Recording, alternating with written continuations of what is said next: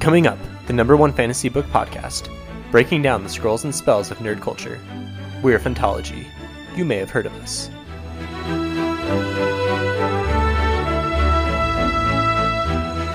And unfortunately, it is always Harry that has to deal with these things. There are literally no other competent magical beings of justice in like a 50-mile radius of Chicago that can help with any of these huge problems. It's always Harry. I know, this is kind of like an MCU problem where you're like, well, why didn't this superhero just come and help out earlier?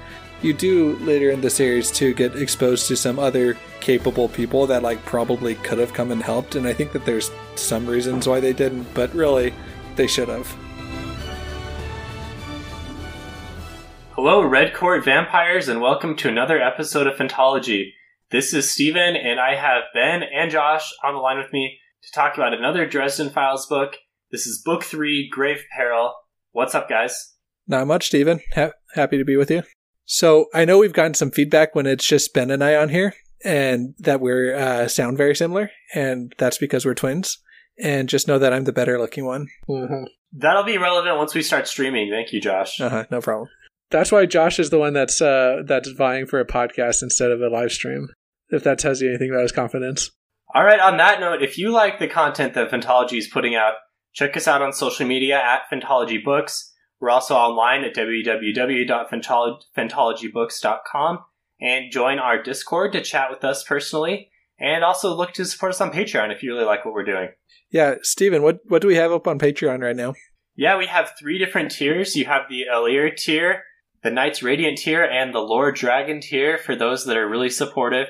And we're starting to roll out more exclusive content in the form of raw reactions from individual Phantology members. We also have access to Discord perks, and we're going to be starting up some live streams and even some trivia competitions. Yeah, I think the thing I'm most excited about are these live reactions that we have.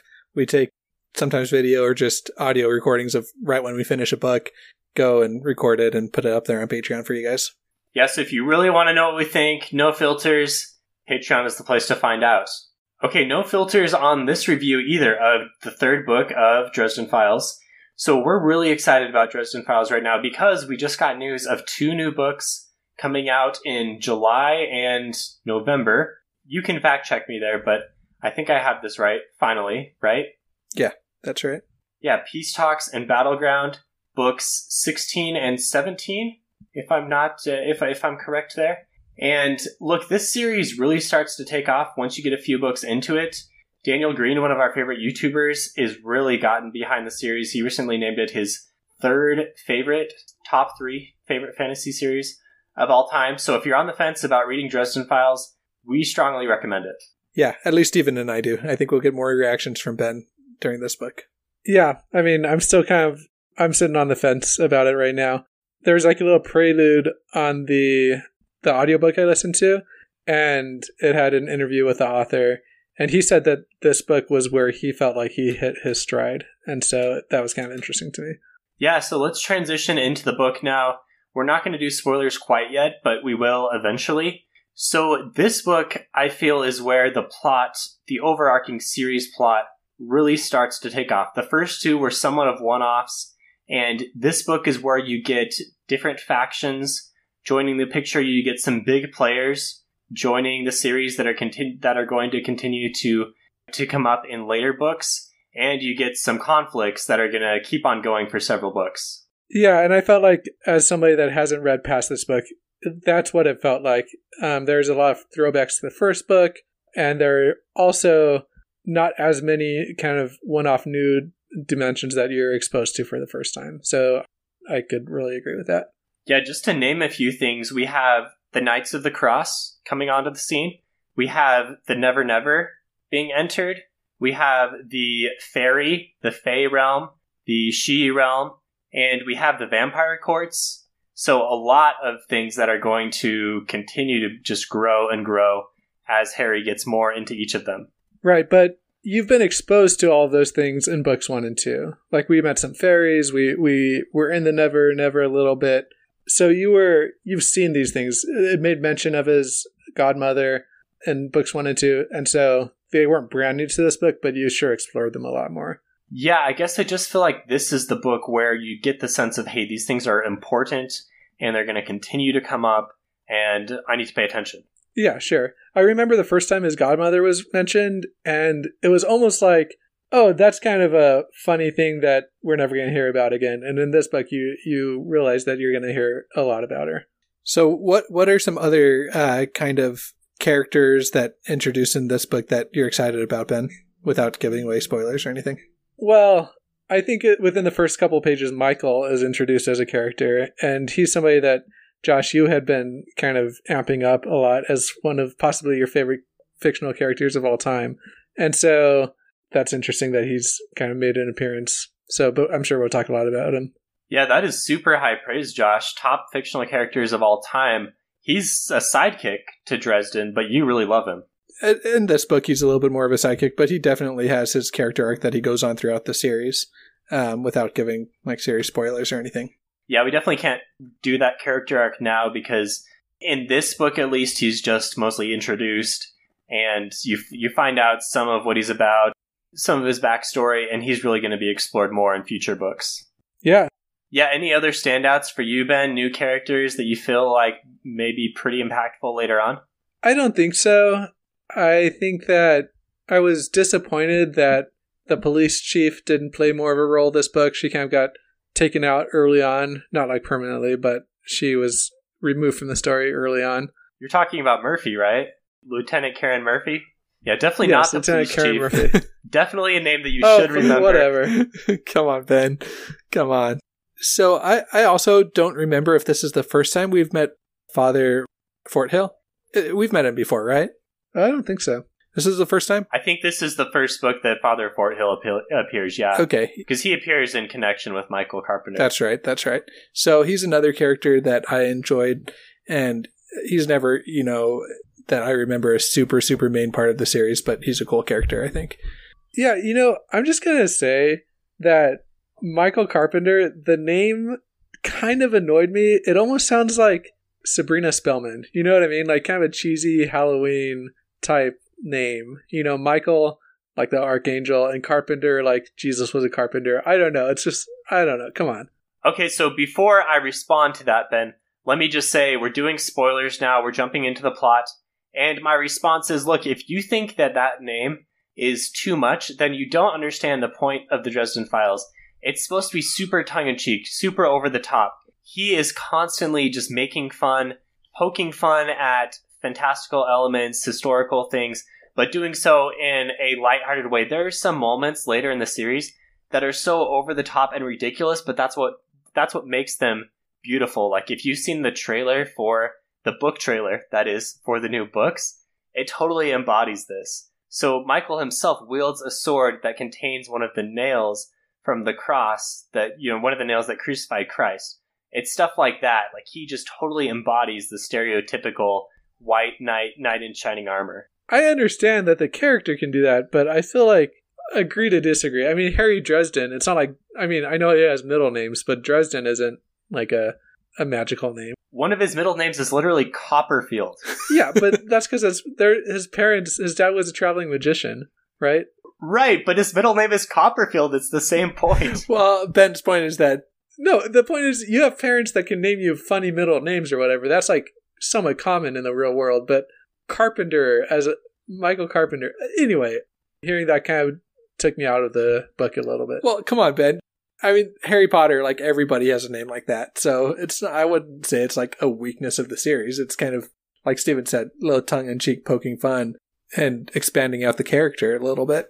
Okay, fair enough. So I'm going to have to give you guys both a critical fail on this for not noting that Thomas Wraith is going to be a character of note. You didn't think, Ben, in your read-through that Thomas was a character of note? Maybe I'll give you a pass, Josh, since you might not remember details from back this far. Okay, so Thomas, that's the vampire, right? That helps. Yeah, the White Court vampire. So, I don't know. I could see him playing a role, but not like an outsized role in other books. Just like we were introduced to like a dragon at one point. That was kind of random. What do we know about Thomas by the end of this book?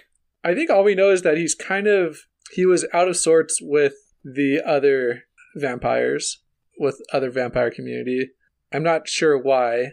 That might have been explained and I just kind of missed it. Right. Josh is trying to probe for something specific about him that we don't know yet, Josh, Okay. to answer your question. Okay. Yeah, we're not doing spoilers there. All we really knew this time is that he really liked this one girl that was kind of crazy for some reason. Yeah, so he's with a human, Justine, that he appears to have like real feelings for, which would be at odds with the White Court, because the White Court vampire is more of like the Edward Cullen type, where they feed off of emotional power, and they're a bit of like nymphomaniacs. So that emotional and sexual energy is what really fuels them. They are described as having like a demon inside of them that needs to take up that energy, and if they run out of it, they will die. So that's what we know about the White Court thus far. And I believe Thomas is at odds with his father, right? That's explained as well. Possibly, I didn't pick up on that. Yeah, so he is sent there to the party, to the Red Court party, Oh, that's as right. like a representative from the White Court, but he's really meant as an insult because he's somewhat of like the outcast son. Yeah. He's not like the bastard, but that's kind of the way that they described it, right? It's like as if a king sent his bastard to do his bidding. Yeah, that's a really good explanation. Right. So I think he's a cool character for sure. And I feel like the fact that he kind of came to Harry's aid when he didn't necessarily have to for Justine's sake, and the fact that he like isn't very apologetic about his vampire needs and wants, it makes him interesting. So yeah, I was a fan of him. Yeah, I mean, I guess it's fair that you didn't realize how important he would be quite yet, but he's going to come up in future books. Correct me if I'm wrong here, but I think he's in every single one of the future books and plays a very big part. Okay, that's good to know. Yeah, so watch for him more. Okay, so let's get into our content warning. If you've listened to our Dresden Files episodes before, you'll know that there is some content in Dresden Files to watch for. Ben, remind us exactly what we can expect here. Yeah, so I didn't think that there's as much swearing as the second book in this one, but there's still your typical swearing. It's not like every other word, but it's present. There was not a lot of like gratuitous sex, but a lot of male gaze going on. Basically, if you've read the first two books, you know what to expect. You're not going to be surprised by anything. I would say even more probably in this book with the vampires. Anytime you get these Dresden Files books that are into the more supernatural, they are definitely more free sexually, we'll say. And you know what? It's funny because I feel like since I've been picking up on this, there's a lot of people on Twitter that kind of make fun of the way that the Dresden Files are written in regards to sexualizing women. I found a Twitter page that was called like Men Writing Women or something like that, and there's frequent references to Dresden Files on that Twitter page. Yeah, I guess that's what it is. I don't know if we can apologize for that. Yeah, we've talked about it, and it's a debate to be had, and it's a fair debate to be had, but it comes with reading the series. Yeah, check out our review of the first book if you're interested. Yeah. Other than that, there wasn't as much violence, actually, I felt like this time. There was more magical violence, for sure. I can't remember how graphically things were described, but there's some pretty explosive magical stuff being thrown around. He had like a nightmare that he kind of got his guts ripped into for a little bit, and I think that was the worst of it. Right, and like the second book is when the werewolves attacked and like gutted an entire police department, right? So there's nothing on that level, I don't think, in this book. Let's get into plot points right now. Let me just say that Harry takes out an entire compound of vampires. He basically blows up an entire building, so I guess we're not as offended by that because vampires are just animated corpse monster type things that are fairly evil, so we're fine to see those die. Well, yeah, that was interesting though. And so I guess we're getting into like plot points now, but he might have killed innocent people at that point, which he spends about a page dealing with emotionally and then moves on, but we don't know if he's moved on completely. And we've heard references before this that like if you use the powers of creation, i.e. magic, to destroy life, then that is like betraying your magical oaths or whatever. So that was kind of interesting to me. So let's talk about the lead up to that decision. What happened and why did he get to that point? I'm trying to remember. I remember vague outlines of it. Yeah, so he was trying to find out who was controlling this nightmare. As part of that, he decided to go to this party that he was invited to by the vampires, and he knew that he was kind of putting himself in danger, but he had Michael by his side, and so they thought that they were going to be fine. Before we go too far into the party, let's discuss the vampires real quick. So there are 3 different courts of vampires that we know about right now. The Red Court, the Black Court, the White Court. We've talked about the White Court. The Red Court, from my understanding, they're not human, so they're not reanimated humans at all. They are monsters that have quite a bit of foothold across the world. They have like international holdings and wealth, etc. But really behind their guise, they're these like flabby, gross-looking goblin type things, and they prey upon blood, as vampires typically do. But they really pride the ability to suppress that urge. So the higher-up vampires are kind of like refined gentlemen and ladies, if you will. Yeah, it's a pretty interesting take on vampires with the Red Court, and especially later on in the series, they get very interesting. But in this book, I do remember, kind of thinking it was interesting that the Red Court, who are underneath monsters, are actually kind of almost the most sophisticated one of the types of vampires in Dresden Files.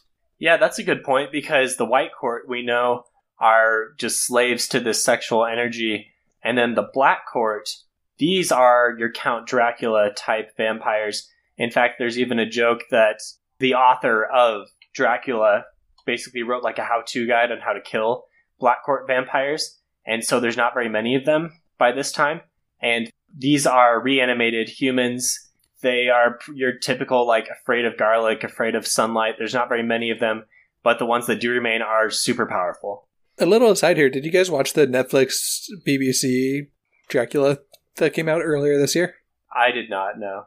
It was interesting. It was an interesting take on Dracula. It was, I think, Stephen Moffat, or Moffat, I don't know how to say his name, but he's the one that does like Sherlock and some of Doctor Who and stuff, but he was leading it, so it was his style of show. It was kind of a crazy ride if you ever have it felt more of like a Halloween type show. I don't know why they released it in January or February, but anyway, it was interesting.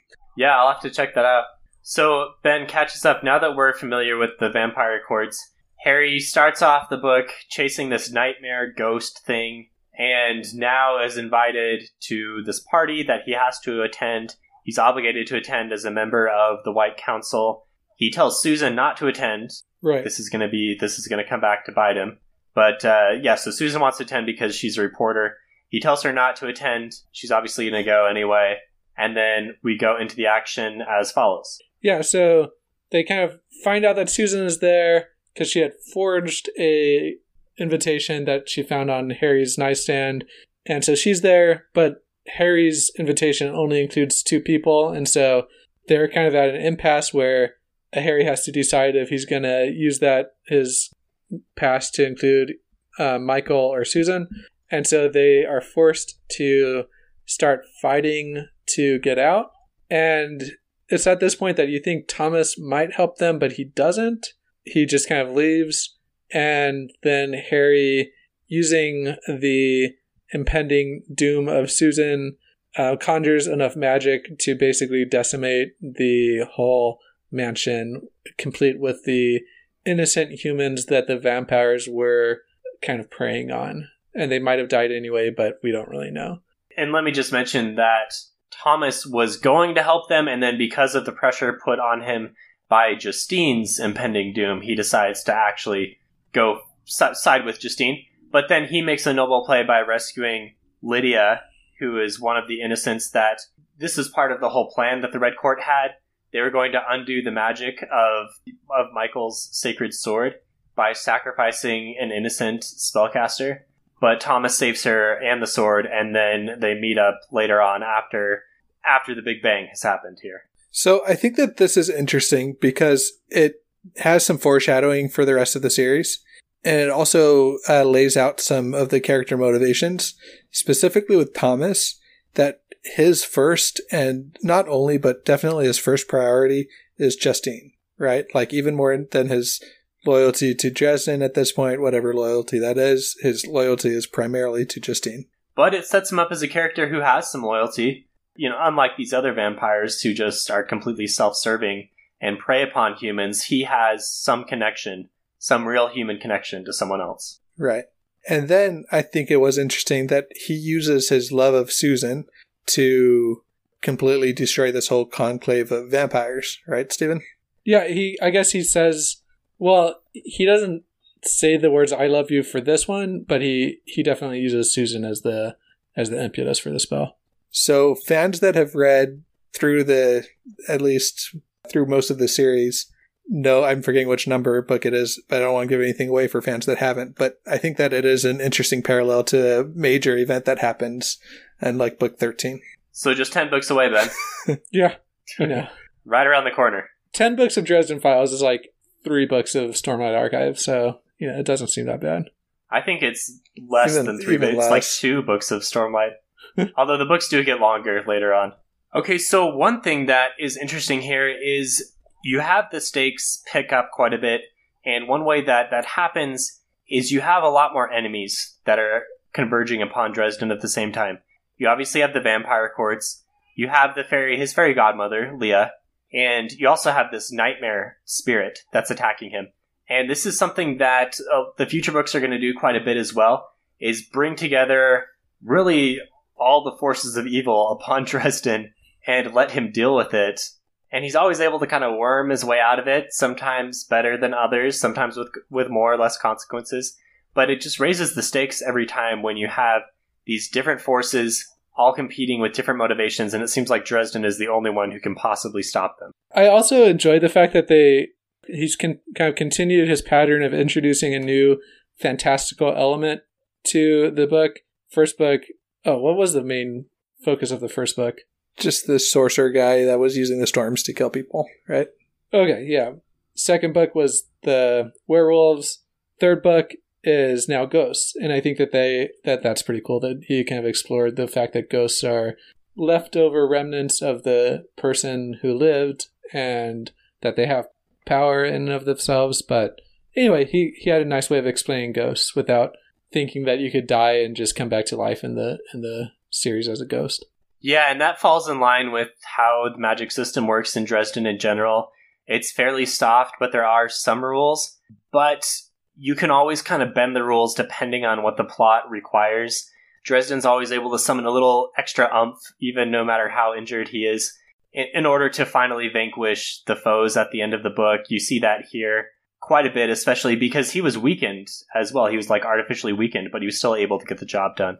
Yeah, Kravos had taken a lot of his chi, for lack of a better word. I don't know, his wizardness at the very beginning of the book, and somehow, even though he wasn't able to light a flame a chapter ago, now he's able to vanquish a whole building. Along with the discussion about the magic system, this also is one of the first times religion is introduced into Dresden Files, right, Stephen? Yeah, and I assume you're talking about Michael and Father Forthill. Uh-huh. So what do you guys think of Dresden Files' take on religion so far in the series? I think it's interesting how religion is portrayed in Dresden Files as having a certain type of magic, a little bit separate than like the magic that Harry uses, but still pretty powerful. So I don't know if that really happens in this book yet. I don't think you see a ton of actual religious magic, but it is really cool how I appreciate Jim Butcher's take here of not berating religion, right? He presents Michael as a real character that has real solid beliefs, and they clash with Dresden's beliefs. Dresden is not nearly as religious, if at all. But Michael is still a really solid character. He has his religious beliefs, and there's a lot of power behind them. And so I'm glad that Jim Butcher's not like pushing an agenda here with religion.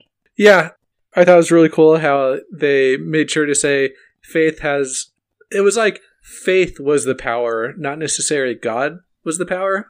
Like Michael's faith in and of itself was what gave Michael power. And as you get introduced to more Knights of the Cross, this is going to become more and more interesting to see what types of people are able to wield the swords. And like you said, it really does come down to the faith. Yeah, so what was the name of the sword? Yeah, I'm not going to be able to pronounce it correctly because it's a Latin word, but I'm going to guess it is Amorchius. That's my best bet. Something with, in each of the swords has like an English relationship, and I cannot remember what this one is. Maybe love, because it's amor. That's interesting. I didn't really realize that there were more swords. It kind of hinted at it, but it wasn't really a big part of the book. Yeah, so actually, Ben, on Fandom, it gives a little description of Amorcius, which is my best way to say the word. And it does say that Dresden notices the nails in the sword. A quote from Jim Butcher says, "The nails are visible. Dresden does his best to convince himself that it's rust, not blood, on the nail in the hilt of Michael's sword in grave peril. They are worked into the metal of the blade at the base just above the guard, point toward the end of the blade. Completely unadorned, pure function. Though it's possible that there may have been designs on the crossguard or the hilt have worn away over time." So it's a pretty cool sword, pretty cool weapon. I still don't think that those nails were referenced in this book, though. That might be a quote from Jim Butcher describing the sword. I don't know if he described it in the book that way. All right, correct us on Discord there. And I'm going to go on record and say my best pronunciation is Amaracius. There you Sounds go. a little more Latin, maybe? Amaracius? Yeah, that's my attempt. Fair enough. Okay. I'm going to go back and listen to the audiobook, the way that they pronounce it, and I will put that on the Patreon, that pronunciation on the Patreon page. Oh, nice. Okay, yeah, listeners can look forward to that exclusive content on Patreon. Okay, chapter 2 of Grave Peril is when the sword is told to first have a cross in it. So you're wrong, Ben. It has a cross on it. It doesn't mean it has the nails in it. There's a point where he says that he held the sword upside down, thus forming a cross because it has like the cross guard. Okay. Because it looks like a cross, as does any sword. All right. Doesn't mean that it has the nails from Christ in it. Okay, whatever. Okay, shots fires here. Listeners, please tell us what the answer to this question is. Okay, bottom line is that this is a cool weapon. We don't actually, I feel like, get a ton of weapons introduced in Dresden Files. Like, there's magical talismans and stuff, but I feel like this is like a really cool weapon that Butcher introduces here. There are some different talismans and mementos and things, and usually they have some kind of historical reverence, even some callbacks to real events. And it's still done in a way that is just very tongue-in-cheek, but also just works perfectly for the series. Yeah. Okay, so let's real quick tell how this book was resolved, if we like it, and then maybe do some worst of the best. Yeah, so after the big explosion at the initial party, the group meets up again, and they go through the Never Never to kind of sneak back in to the house, right? Because they're trying to rescue Susan. That's the main reason why they're going back, right? Right. And so when they're in the Never Never, they come across Leah. I'm going to guess the pronunciation here. I think her title is Lian Shi. It's kind of like Banshee. It's like a Gaelic word that describes the Fae creatures. Anyway, they come across her, and since they're trespassing, Dresden has to strike yet another bargain with her. Probably not going to bode well for him in the future. Yeah, it seems like anytime Dresden has to make a bargain to do anything in Dresden Files, it's going to come back to bite him. Yeah, especially with Godmother. It seems like she is able to get the best of Dresden almost in every single interaction that they have. And unfortunately, it is always Harry that has to deal with these things. There are literally no other competent magical beings of justice in like a 50-mile radius of Chicago that can help with any of these huge problems. It's always Harry. I know, this is kind of like an MCU problem where you're like, well, why didn't this superhero just come and get involved, come help out earlier? And I feel like Dresden Files kind of runs into this too, because you do later in the series too get exposed to some other capable people that like probably could have come and helped, and I think that there's some reasons why they didn't, but really they should have. What about Dresden's parole officer from the first book? Seems like he should kind of be helping out with a few of these things. Or Well, Harry's off parole now, right? So he doesn't need to be there any longer. He's back to whatever he does, his day job. I guess. But it seems like there's a White Council for a reason. Right, and to jump ahead to the conclusion of this book, war has been declared between the White Council and the Red Court of Vampires. So we are going to see some other somewhat forces of good in the White Council. I guess we'll see. And so this is another scenario where Harry chooses to save what's in front of him, consequences be damned. He's just like, it's like, I know that this might start a war, but I'm going to save the people I love. Yeah, that's true. Okay, so after they make their way through their Never Never, they bust back into Bianca's place and try to rescue Susan, and then ultimately meet up with the Nightmare, who is really Kravos's, this sorcerer dude, Kravos's, his ghost, his supercharged ghost. Yeah, so they meet up with him as well as a bunch of other vampires that are waiting to spring a trap on Harry when he walks through the door. And ultimately, the heroes win. They're able to kind of outsmart everyone using some shaky applications of in-world magic, and the wrath of these empowered spirits completely destroy the mansion and the vampires, and the heroes escape. It's a pretty good ending as far as Dresden Files endings go. It's a pretty solid climax. Yeah, I felt like it was cool how Susan was bit by vampires and kind of was starting to be turned into a vampire, but because of Harry's love for her and the fact that she hadn't killed a human yet, was able to resist, and now she's on a tropical island somewhere, not wanting to come into contact with many people. So it was good. Right, she did the noble thing and put herself into self-quarantine, social distancing as a half vampire. Nice get, Steven. Nice tie-in. That's right. Bring it full circle. Okay, so that kind of sums up the story. Let's go into our worst of the best segment to close here. Ben, give us your worst of the best. Okay, I know I'm going to be making Josh extremely mad at me, but I'm going to say that my worst of the best is Michael Carpenter.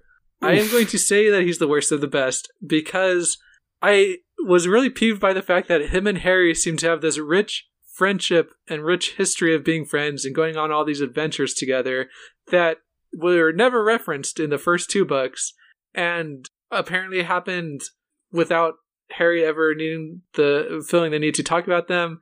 And it just seemed like he was just kind of this character that Jim Butcher decided to drop in because he felt inspired by it, which would have been fine if they had met in like a natural way. But the fact that we were expected to already believe that they had this huge relationship that they had never drawn on before was kind of bad. Just bad to me. I think that's a pretty fair criticism. My pushback would be, okay, that's fine, but you kind of just have to accept it and realize that in the future, Michael is now a part of the book. So I think it took Jim Butcher maybe a few books to kind of find his stride with Dresden Files and really know exactly where he wanted to take the series. And at this point, he's starting to realize, okay, here are the main characters. Here's the plot line I want to go for. Yeah, no, I totally agree with that. But like, I just don't see the decision to... it would have been very easy for Harry and Michael to meet and to know their relationship from the very beginning, instead of believing that they had this friendship and had gone on all these adventures before we were introduced to them. See, my pushback against that is that you have a very limited perspective of Harry's life in these books, especially in the first couple books. He's like pretty narrowly focused on the issues at hand. And so he doesn't really spend a whole lot of time about reminiscing about his past, because there are other characters that we meet in the series that are pretty big parts of Harry's life that have not been referenced yet. Yeah, this is a first-person, pretty limited scope of narration. And so when I'm writing a journal entry, assuming that I write journal entries, I don't include details about every single person in my life, right? I just kind of focus on the events relative to now. And if Michael Carpenter is not around for the current adventure I'm writing about, well, he's not included. Yeah, that's fair. I guess my pushback would be when Harry's about to go battle a bunch of werewolves, it seemed like he could have been like, oh, hey, where's my pal Michael with the freaking sword that apparently crucified, or has the nails that crucify Christ in it that give him extreme power? Like, let's draw him in for this battle, you know? It is a good critique because it's a problem with any kind of expanded... When stuff starts expanding, you're just wondering where the other characters, unless you have something like the Stormlight Archive, which has, hundreds of viewpoints and stuff. Fair enough. Fair worst of the best. Thank you, Ben. Josh, did you have one? It's been a while since I read these books, but I just remember being so sad that like Susan just nopes out of there. Harry, I feel like, is finally ready to, propose marriage and take it to the next level. But it's a pretty tragic end when she just says, no, I gotta go and I'm gonna do the noble thing and da-da-da-da-da. So while it makes sense and while it is pretty noble on her part, I just felt for Harry in that moment. Yeah, agreed. There are other characters that are going to kind of get this treatment as well, where events don't really turn out for them in quite the way that us as readers would like. And unfortunately, that's the case here with Susan. For now, at least. We'll see what happens with her. All right. Well, overall, I remember, I guess looking back on this book, I remember it as being a fun ride, but not in the top tier of Dresden books at all, I don't think. Yeah, I think this is just where we're starting to find our stride with Dresden. I mean, some people might even say later books, but I think it's here because this is where you start to get a plot line that continues from book to book and really starts to make sense. And that's something that I really appreciate in a series. I like to know where the series direction is, not just the book direction. Yeah, and we do get notable characters like Thomas and Michael Carpenter being introduced, and his relationship with his fairy godmother, which also has implications for the rest of the series. So you're right. So to close my worst of the best, we kind of already talked about this, but it just didn't quite make sense to me that he was able to summon the energy to unleash this magical spell that devastated the St. Clair mansion and killed a bunch of vampires when he had already been drained of his magical abilities significantly by the nightmare demon entity thing. I mean, why mention that his magical abilities were sucked away at all if you're then going to have him unleash this huge spell? I guess it just kind of serves to really strike home the point how much he loves Susan and what he's willing to do for her. But I would like a little more clarity on what Dresden's abilities are, because unlike Harry Potter, I feel like Dresden Files is better served to have just a little more clarity, again, in what the relative strengths and weaknesses are. You have a lot of different players, so I'd like to know if Harry's fighting up against like one of the Fae Kings, how strong is what can I expect as a reader? How concerned do I have to be? Well, yeah, that's a good point. And I do think that Harry is presented at the beginning of the series as being like a kind of average Joe wizard. I feel like somebody like a wizard that says, okay, I'm going to take my abilities that might be kind of middle of the road, but I'm going to do as much good as I can with them. I feel like that's kind of his shtick. Right. He's a wizard that's in the Yellow Pages. Yeah. So it's kind of like this guy who's like, okay, I got some talents. I'm not going to try and go be rich or famous, but I'm going to use them for as much good as I can. That's kind of Harry. But then as the series starts to progress, you see that he is like more powerful than he is originally portrayed in the series.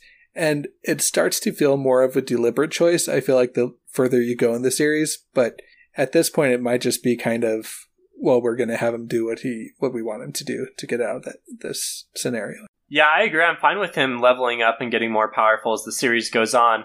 But I would just like those things to make sense. They do overall in the series, but I think sometimes there's things like this where the plot requires some extra cool magic, so we're doing it. Yeah, no, I agree.